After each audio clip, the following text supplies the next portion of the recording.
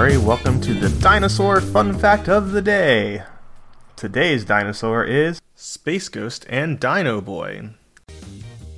Space Ghost is an American Saturday morning superhero animated television series produced by Hanna-Barbera Productions. It first aired on CBS from September 10th, 1996 to September 16th, 1967, and continued reruns until September 7th, 1968.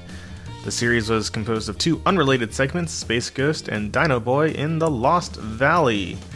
Dino Boy is a young boy called Todd who parachuted off of a crashing plane with his parents still on board. He lands in an unknown South American valley where dinosaurs, prehistoric mammals, and cavemen have somehow survived extinction and now live alongside some strange creatures in various tribes like the Mossmen, the Rock Pygmies, the Worm People, and the Vampire Men, amongst others.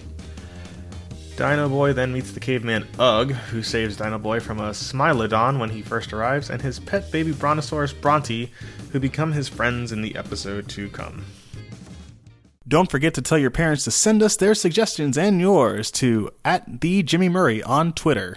I'm Jimmy Murray. Thanks for listening to The Dinosaur Show on the Kid-Friendly Podcast Network.